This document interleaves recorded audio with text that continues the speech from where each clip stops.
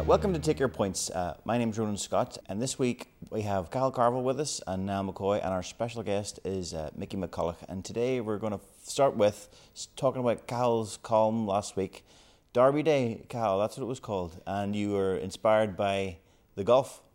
Yeah, absolutely. Well, I think I was maybe inspired a couple of months ago in relation to, they did a profile of Seamus Derby on Lochran Gale on TG Cahal, and it was fascinating, the 1982 All-Ireland final and Offaly stopping that great Kerry team of doing 5 in a row, and it was Seamus Derby who was, I suppose, in the autumn of his career at that stage, who scored the wonder goal that is continually replayed. And I sort of wanted to capture, I suppose, that great GAA memory, and given that it was the Offaly team, and given that Shane Lowry had just won the Open and was named champion golfer in the same week, and it was actually Shane's father Brendan and his two uncles both played on that 1982 team, and his father was actually named an All-Star that year and scored 3 points in the final. So as great as the event that the Open was, and you know, a lot of the people from our office were at it, and you know, there was a great buzz around Belfast and the North Coast, and it was really amazing, notwithstanding the weather wasn't the best, but it was really an amazing event for this part of the world.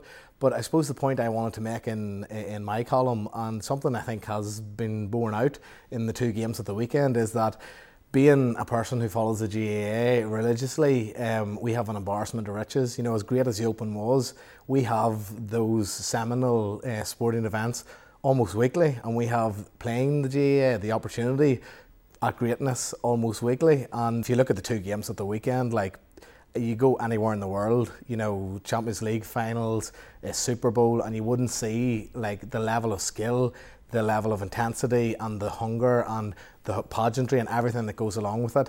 And watching the Open was brilliant, but I harp back to the 1982 team and the memories that will last a lifetime. And no doubt Shane's father was a proud man when he won the Open, especially on the island of Ireland. But being a GAA man, I'm proud of the achievements all the time. Are you not falling into that trap that a lot of GAA people fall into sometimes, where they just point to another sport and say, "Oh, sure, our sport's better than that"?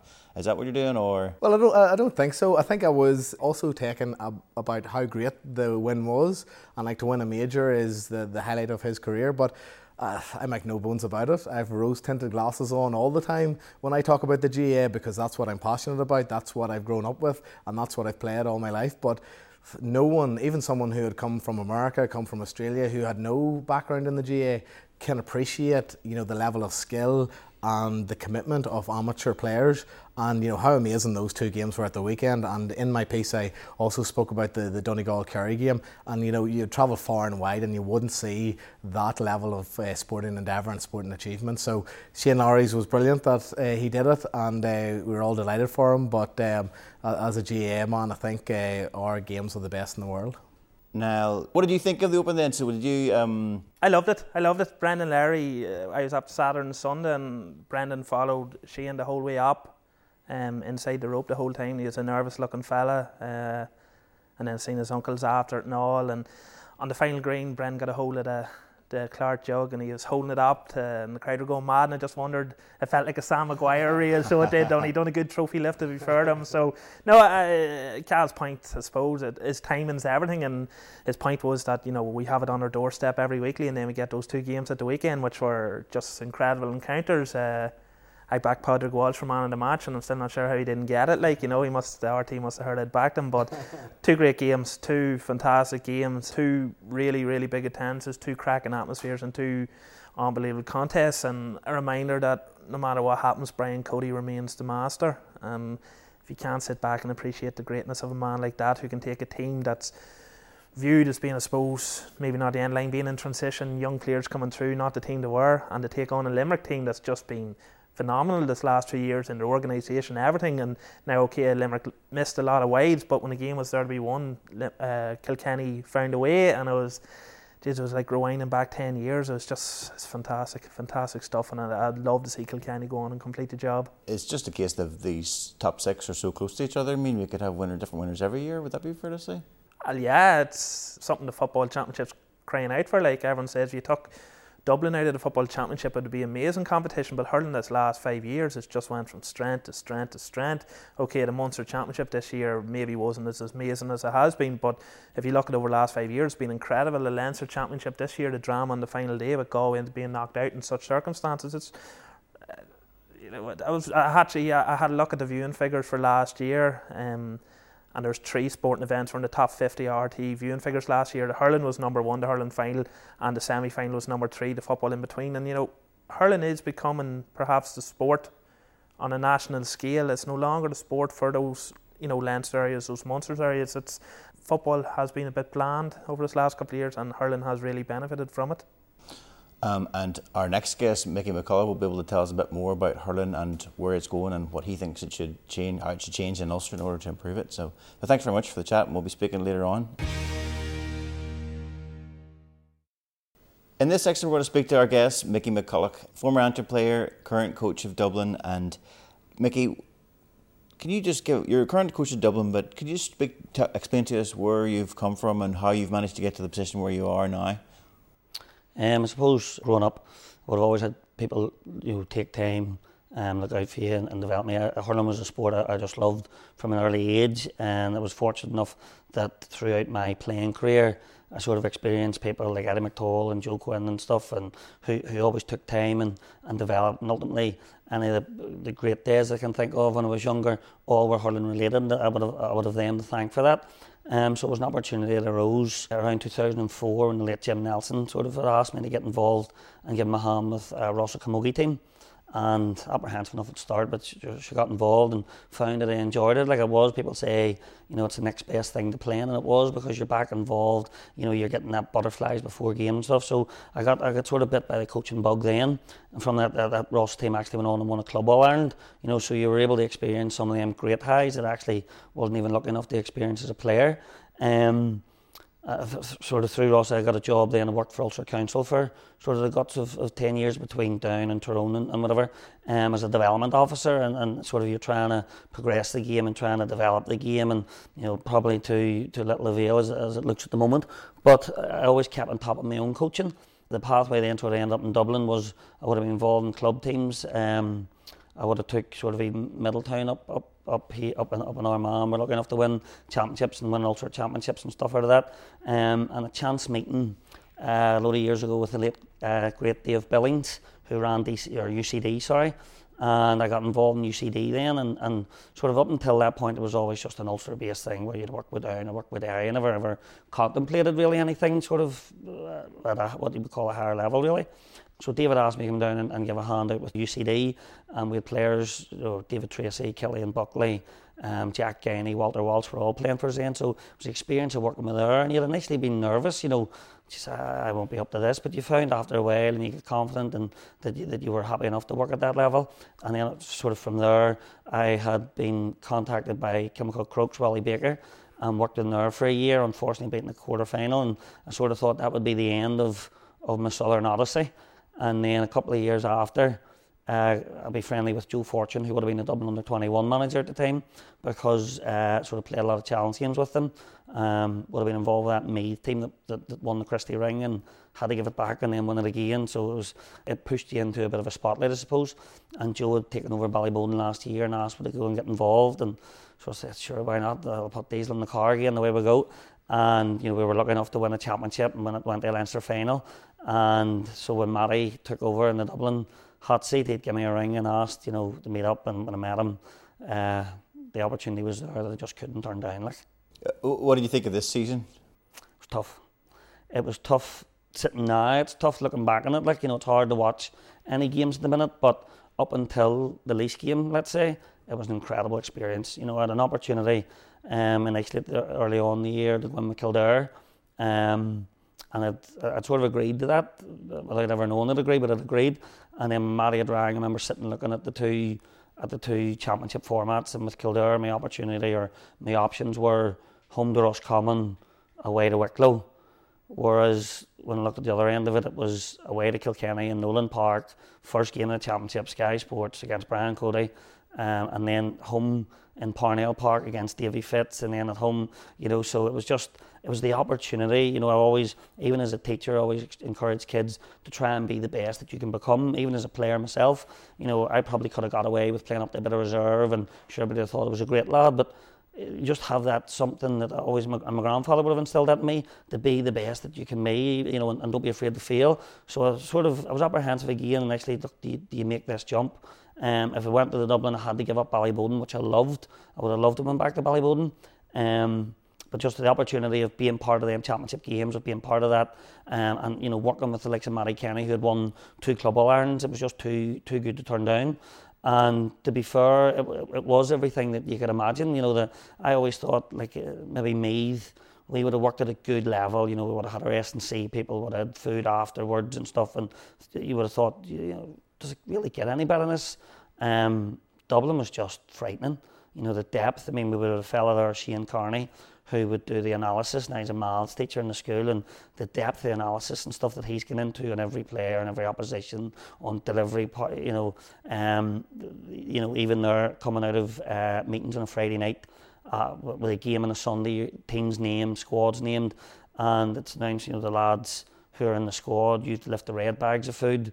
The lads not in the squad, you have the blue bags of food. And what was happening, that was Brendan Egan, the nutritionist, that was there loading for the next 2 days of what to eat ahead of a game to make sure. And even funny, after Laois had beat us, make him home, you got to remember that the turnaround was only 6 days. If we would have beat Laois, we were having to play Tipperary a week later. So stuff obviously had to be put in place even to make sure of preparation and recovery. And I remember pulling back up to the hotel in the Louis Fitz and the gourmet food van sitting there, because somebody obviously not cancelled it. And there they were with the food for the players for the recovery for that week coming in, which they didn't. They I think quickly replaced that food with pints after that. But it's just that, and it's the small things. We would have a fella there, Ray Finn, who would be kitman, who you'll never hear of. But I remember even working actually with Middletown, and one of the boys' fathers, Jimmy, would have been a great out kitman. He'd always be there with the water, and always there with the bibs when you needed it. But Ray, to be fair, would take that and multiply it by 1,000,000. We would have been playing Carlow. I remember going to Carlow to play them in a Walsh Cup game. It was my first game involved, and the game was like say 8 o'clock that night, and Shane was fit to tell me that he had contacted Ray to ask him, do we know is there plugs in the dressing room? He contacted him the day before to find it, because Ray would have went ahead with the gear. I think Ray had contacted him back at like 3 o'clock.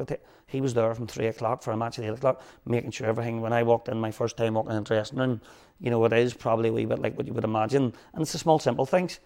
Jerseys hung up, sort of the we believe and type things, but even down to the water set out, just, even Ray would be particular about his hurling balls. He can set them out in a wee pyramid. How he does it, I don't know. But it's just that, all that level, them wee small inches that probably maybe don't even count for much.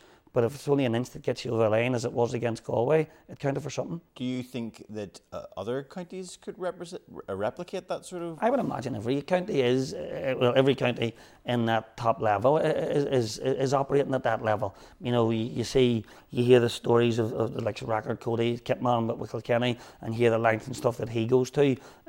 So I would imagine that a lot of them counties are all doing the same. Even bringing it up here, it's starting to catch on. But I suppose the thing is, they have a culmination of maybe 40 different things that becomes a habit for them. Whereas, being involved even with the Down seniors up here and with Derry seniors over the years, they'll do wee bits and pieces and then it's forgot about, depending on what management comes in and what management goes. Whereas there just seems to be, that's what's accepted. And that's, like, we had instances there last year, and even Ray would have told me off for wearing gear that wasn't Dublin gear. I remember Ray actually pulling Alan Nolan one day, getting it onto the pitch because he was wearing maybe a pair of club shorts. It's just, they're wee small things of a professional level that they just demand.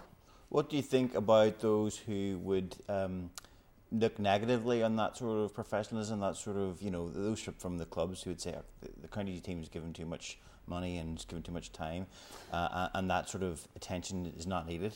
But if you think about that, that's not money at all.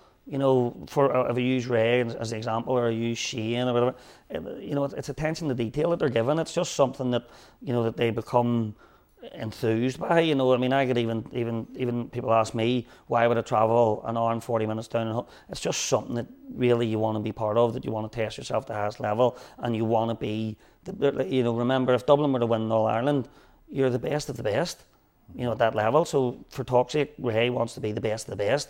You know, Shane wants to be the best analyst of the best analysts. You know, I would like to be the best coach of the best coaches, and the players want to be the best players. So that's that level that you're working at. So if you want to get that extra advantage, it might only be that wee small inch. It might just be that bit of a feel-good factor that everybody's wearing the Dublin gear. It might be that wee bit of you know, that one thing that resonates with you from the analysis point of view. It might be something that the goalkeeping coach gives the, you know, it's something's going to get you over the line at some stage. You know, you look at the games at the weekend, you know, that were won by the smallest of margins.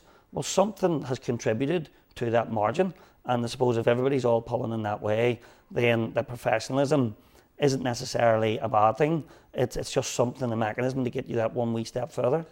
And what's your opinion then of those who maybe criticise Dublin and say Dublin get far too much money and they get far too much attention? You're well placed to probably counter that.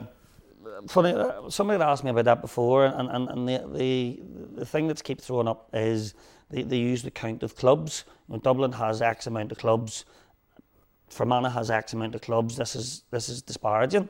But what people don't realise is the number of people playing within them clubs. You know, if I take it from a hurling point of view, you know, I think even my own club is Rossa. You know, we would have one senior hurling team. You know, I remember back when I was playing, you would have senior and senior reserve, and maybe South Antrim, you would have maybe 3. You know, but an awful lot of clubs up here. In fact, I can only maybe think of 4 or 5 that would even be operating with 2 teams. Whereas Ballyboden, where I was last year, they would have 6 senior hurling teams. Now, when you have their 6 and you add that to Kilmacud 7 and Coola's 4 and so on, so, you know, it's not a fair comparison just looking at the clubs. You've got to look a wee bit deeper. And funny, you know, I remember taking Middletown down when we were preparing for an All-Ireland, and I think it was something like the 29th of December or the 2nd of January. It was one of them. It was a day or two either side of New Year's Eve, and we were playing Fitard from Wexford, who were in the All-Ireland Intermediate or something. And we're playing them in a challenge game. We'd arranged the challenge game, went down. And on that day in Parnell's, we had to go somewhere else. We meant to play in Parnell's because Parnell's had a regional tournament on where they had 2 AstroTurf pitches that were divided into 4 pitches, and they had 4 groups on each pitch. So that's 16 teams per pitch, 32 teams, and say each team had 10 players. There's 320, and this was under 10s on the 2nd of January.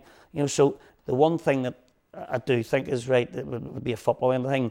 It's sort of unfair that the Croke Park is a home venue and then Croke Park is a not neutral venue. But as regards to money and stuff and things, people get carried away, and I think we spend so much time looking above us to see how can we bring them back, instead of thinking what can I do to get up to their level.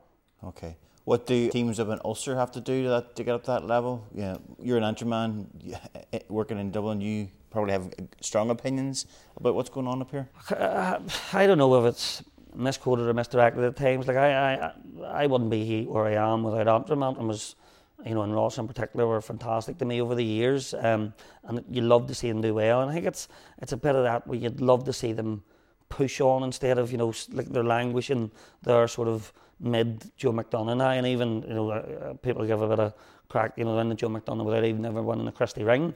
And I think sort of what happened was a number of years ago when they decided to host all Ulster finals in Casement, and that Antrim would be seated in the final. You know, sort of around that time I often thought that knocked the heart out of everything, because the likes of Down and Derry were then looking at thinking, geez, if we're to win this, we have to go and beat Antrim, who are, you know, let's be honest about it, are better than us, in their home patch every year, which is sort of, that starts to put them off. And then if Antrim aren't getting the proper challenges coming through, you know, you got to wonder. Antrim, I think, won maybe 10 or 12 Ulster titles in a row during that period. But did that benefit them as much as maybe only winning 7?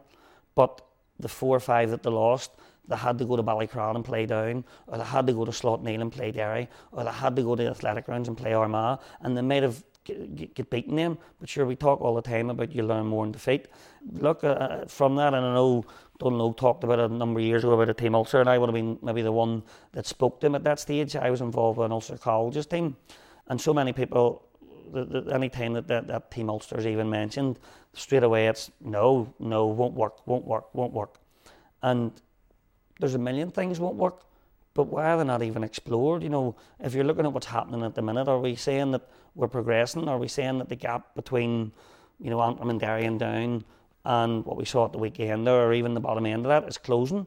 People could argue yes, I would sort of think no, but there has to be something to inspire kids.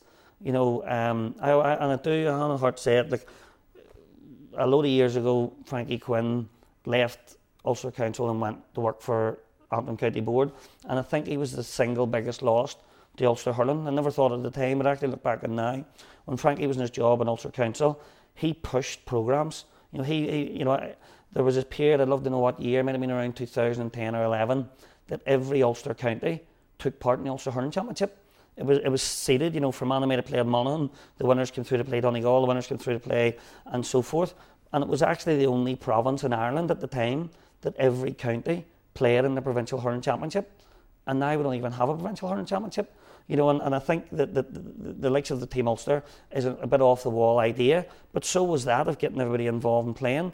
But it was something that, to be fair to Frankie, he was programme officer to him. He pushed it and he tried it, and you know, did it work or did it not work? I would actually argue that it did work. You know, Cahal Carvill sitting here we would earlier came through that with an Armagh setup. You know, Armagh hadn't really been heard of before, and all of a sudden they were starting. I remember playing them in an Ulster semi-final in Celtic Park with Derry, and they gave us a hell of a run for our money when Derry was expected to dispose of them quite easy. And I would sort of believe that even that Armagh sort of lift that happened over the last number of years, that had to be part responsible for it.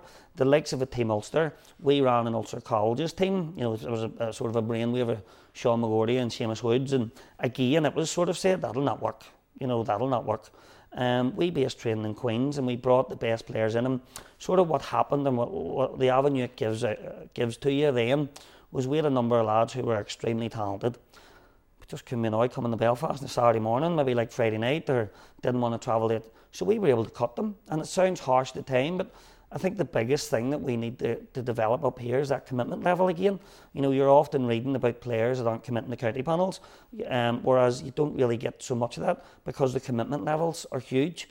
At one lad, I remember with Bowden last year, who wasn't getting a run with Dublin, who had been a Dublin hurler for 10 years, you know, and had not an ego about him, but he would have a name about himself. He was a well-recognised inter-county hurler, wasn't really making it with Dublin, but it never crossed his mind that I'm going to just pack Dublin and come back to Ballyboden. He was there on his commitment levels, and, you know, we run so many courses up here at times, and I think a course on that commitment, and that's why that Ulster Colleges thing, we had maybe 2 or 3 lads by the time we went to play championship who you could say should be on that team.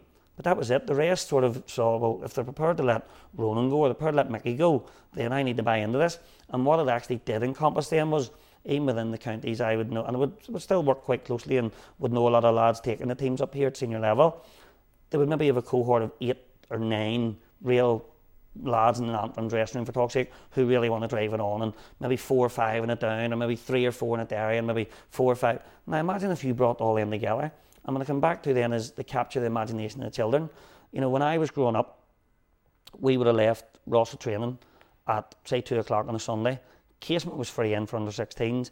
No matter whether you lived down the Falls or whether you lived up in Polglass, you get off the bus outside Casement and you went in and you watched Antrim play Cork or Kilkenny or Tipperary. And I know that's maybe snobbery of me, sort of, you know, but that catches the imagination so much more than Westmeath or Kildare or Carlow. Now, in order to do that again, you know, in order to capture the imagination, how do we get Tipperary and Cork and Kilkenny back up here to play in front of our kids? And I don't see it happening in the distant future with Antrim or Down or Derry, so there's more generations being lost. But if you were to take that Team Ulster, for talk's sake, even run it over a 2-year period, would they hold its own? Like if you put Conor Johnson and Ryan Gaffney's and, you know, even some of the Slot Neil lads, etc., in together, put them in a team, where would they sit? And I've experienced now sitting at Division 1B last year with Dublin. Would they hold their own in that division? Of course they would. Now if they're holding their own in that division, they're straight away playing Dublin, Waterford and Galway. Now if they got 2 of them games at home, all of a sudden you're bringing Austin Gleeson, Joe Canning back up over the border, back up to play in Ulster venues, and the kids are getting to see their heroes, get out in the pitch, get their autographs. I took my own wee boy 2 years ago. I'd be friendly with Owen Kelly and stuff, so we went down to stay in Tipperary with Owen, and the family just over, it must have been over towards the Easter period, and we were going in Limerick, we're playing Tip that night, the National League semi-final I think it was, and Owen says, she will take the 2 boys in. My wee lad would be 7 and his wee lad's just a wee bit younger. So me and Owen, the 2 boys, went in to watch the match, and Aidan, at the minute, I live in Tyrone, so he's just football. I've never really threw a hurl at him. He would see it on TV the odd time, and that would be the height of it. And we went down that night, and at half time, all the kids are emptying onto the pitch. Aidan's torturing Connell for, can you get me a hurl? And away he goes out, and he can't even really hold the hurl, and he's out, and he's running about, and the kids, and just the whole atmosphere of it. And he must have tortured me for the next 3 or 4 weeks. Daddy, can I get a hurl? Daddy, can I go to hurling training? And, it was a wise statement somebody said before, that there's no myth or magic. But when you're deprived of it, there is myth and magic. There's no myth or magic for people of Tip or Kilkenny or Limerick or Wexford, because they see this every day. But until we can bring that back up to our doorstep, it may as well be in a film for us. Yeah. Thanks very much, Mickey. Let's bring Cahal and Niall in to see what they think about Team Ulster idea and see if they think it can work. Niall and Cahal have returned, and Cahal is going to field the questions about Team Ulster, since you maybe are best placed to have an opinion on it, a strong opinion on it, Cahal. Yeah, well, I have a strong opinion on most things. In terms of Team Ulster, being obviously an Armagh man, and the strides that we have taken in terms of, I suppose, in my playing career, and we have discussed on this programme before about my strong conviction that promotion of hurling is key in Ulster to taking that next step, and I've often said that the inter-county game is the flagship of getting the youngsters involved and getting them interested in it.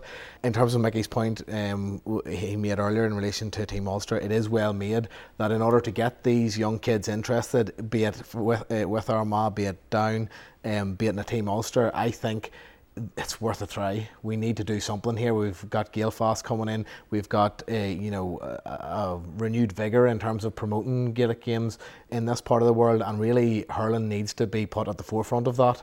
And to my mind, football is doing well, but in my county and in other counties, we really need to focus on the hurling and driving that. And I think a Team Ulster, seeing the best players across Down, across Antrim, Fermanagh, Cavan coming together, being competitive at a high level, be it Joe McDonagh, and I think we have players in this part of the world that can compete with the guys from the weekend, with the Tipperaries, with the Ronan Mahers, with the Kilkennys, with the Walter Walshes. Because at club level, the Cushion Dolls, the Lougheed, even my own club, have gone down and played some of against the top players. The Aidan Walshes, we played Kinturk, and Aidan Walsh was on that team, and we have done very well against those type of teams. So at club level, if we can do it, why not a Team Ulster to try it and to see, is this going to push forward hurling in Ulster? Would the worry be that teams or counties like Fermanagh may suffer, in that Fermanagh is essentially the Lisbon team? Will they suffer? I think, I haven't played against Lisbon, a couple of those players would make it into an Ulster team, but it's the way you structure it. We're not saying an Ulster team and nothing else. We're saying Fermanagh can still operate in a league and can still play, because at the end of the day, after their league, where they are competitive at their level, and you can still have the tiered championship, the Larry Marr, the Nicky Rackard, and there is still room for a Team Ulster there in the calendar. We're sitting here today, just coming into August, and a lot of those inter-county seasons are over a month, if not 2 months. So there is room in there for a Team Ulster, and as Mickey said, we're trying to promote the game in this part of the world, and why not try it? What have we got to lose at this point? Mm-hmm. Moving on from Team Ulster, Super 8s are on this weekend now. They're Tyrone Dublin's a dead rubber, but Donegal Mayo's the game. I suppose us and Ulster will be watching anyway. Huge game. Tyrone Dublin, as you say, it's a bit of shadow boxing. Mayo Donegal is. We're hoping, it's been a pretty good football championship by recent standards, and we're hoping this is another game that can really sort of take it to the next level. It's the beauty of these games in the third matches being in home venues. So you've got Donegal going down to what will be a jam-packed Castlebar, everything on the line. We saw it with Tyrone and Donegal last year. We saw it in Monaghan going down to Galway last year. There is round 3, absolutely fantastic match in round 3.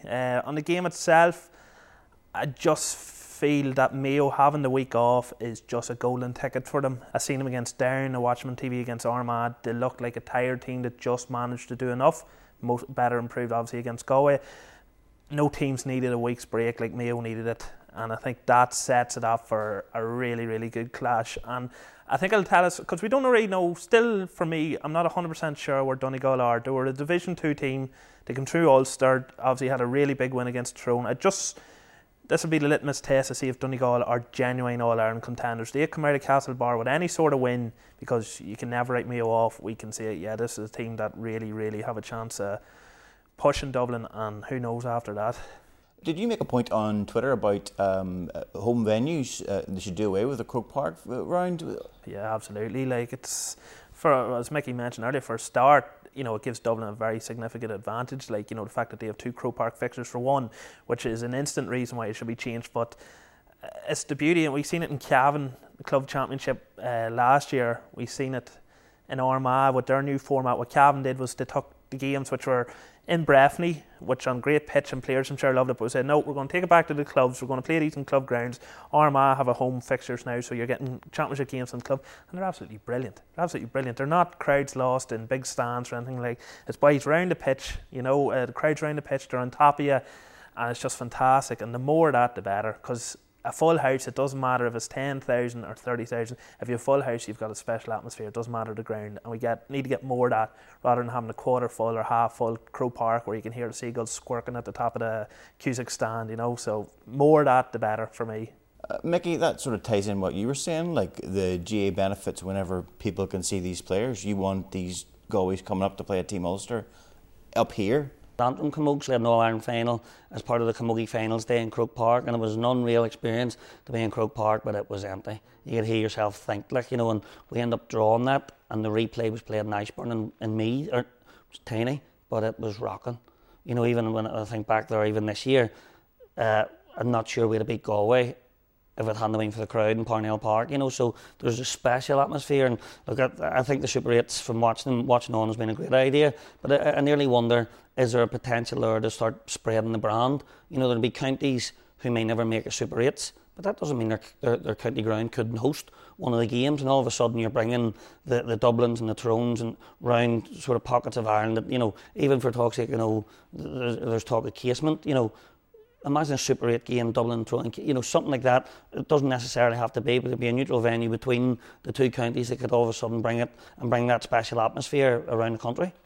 Have you noticed up in Belfast? Well, you don't live in Belfast, but in Belfast, the absence of casement. I mean, that point to be made. Okay, casement sort of has been used as maybe an excuse at time. I don't know necessarily that building casement will all of a sudden turn Antrim into winning all irons again, but like it's just, whether you like it or not, it was the hub of the GAA within the county, you know, whether it was the Glens or whether it was Belfast, casement was your hub, you know, and it is, you're sort of on a boat now with no oar at the minute, you know, there's no real place to call home. And I know, even from taking teams myself over the years, one of the first things you always want to find is a home, you know, whether it's with Antrim Camogie. I remember we would have trained in Clockbill simply because they guaranteed we could have it every week. It wasn't a bit, but it was a home, you know, you knew where you were, you got comfortable in your environment, and I think Antrim needs a home, like. Mm-hmm. Just finally now, Rory Gallagher left this week. Any thoughts on that? And we've now got 3 counties with no management. Yeah, follows Malachy O'Rourke, Monaghan and Damien McElwain, Derry out the door. Minor surprise, he was there 2 years. His record's fairly good. Took him off to Division 3, Ulster final in his first year. This year, during course for Division 1 until they went out to Armagh, out to Crossmaglen, and put in a really bad performance, lost to Meath. So on the whole, you'd have to say he's done very well there. We all know the problems with Fermanagh, very limited pick. It's my understanding they might be losing a few players next year again. So too, I would say it's a minor surprise. He's done well, Rory, and you speak to players from Donegal and Fermanagh, they all speak very highly of Rory. So he's obviously a very smart fella, and perhaps, who knows, maybe he could end up in a Derry gig or something like that. I don't know what Rory's plans are. I'm more interested in the successor, because I can't really think of too many options. Malik O'Rourke, I'd imagine, will want a bit of time off. He'll not like being linked with it, but Kieran Donnelly's a name that springs to mind, but Kieran's committed to Scottstown at the moment. Dom Corrigan's always thrown in and obviously done fantastic work with St Michael's this year, taking to the Hogan Cup, and there's some incredible players came through under his watch. Probably going to take a couple of years for them to come in, so it's an important time for Fermanagh football that they don't fall away. They get a good appointment in, and the main focus for the next 2 or 3 years should be getting those group of very talented youngsters, and we've seen them beat Donegal in the under-20s this year, getting them through, getting them experience, and then in a couple of years they should be ready to rock again. Okay. So that's us for the week. Thanks for coming in, lads. Thanks for watching, and you'll see us again in a fortnight's time.